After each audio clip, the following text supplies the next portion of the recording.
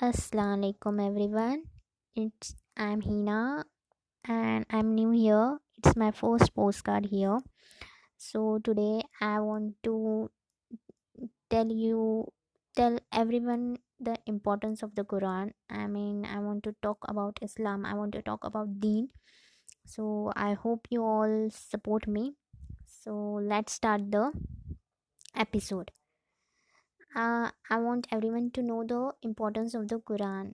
Okay, so I want to say is brothers and sisters to increase your iman, read the miracle, read the Quran. What many people do is they only reside in Ramzan, but you should also reside in day to day life. Here's the fact for the ones of facts of Quran. 92 surahs revealed in Makkah, 22 in Medina. Read it every day, and to read it be proud. The word Quran means to read it aloud. Read the book from the Lord of the worlds, over 6,000 verses and 77,000 words. Read with respect, no disturbance, no laughters.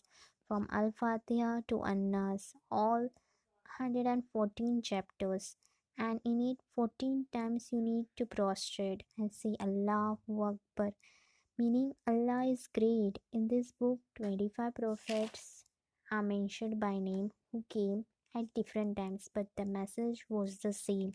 This miracle was revealed over a 23 year span, sent from Allah's way to an angel and then to a man. That man was my Muhammad sallallahu alaihi wasallam, the best of creation, and we are proud to be part of his nation. He gave us a message, and that was Islam. So read this miracle, read the Quran. Don't just keep it in your cupboard. Please recite it daily. Just few verses also you recite now, then it is also great important. Thank you.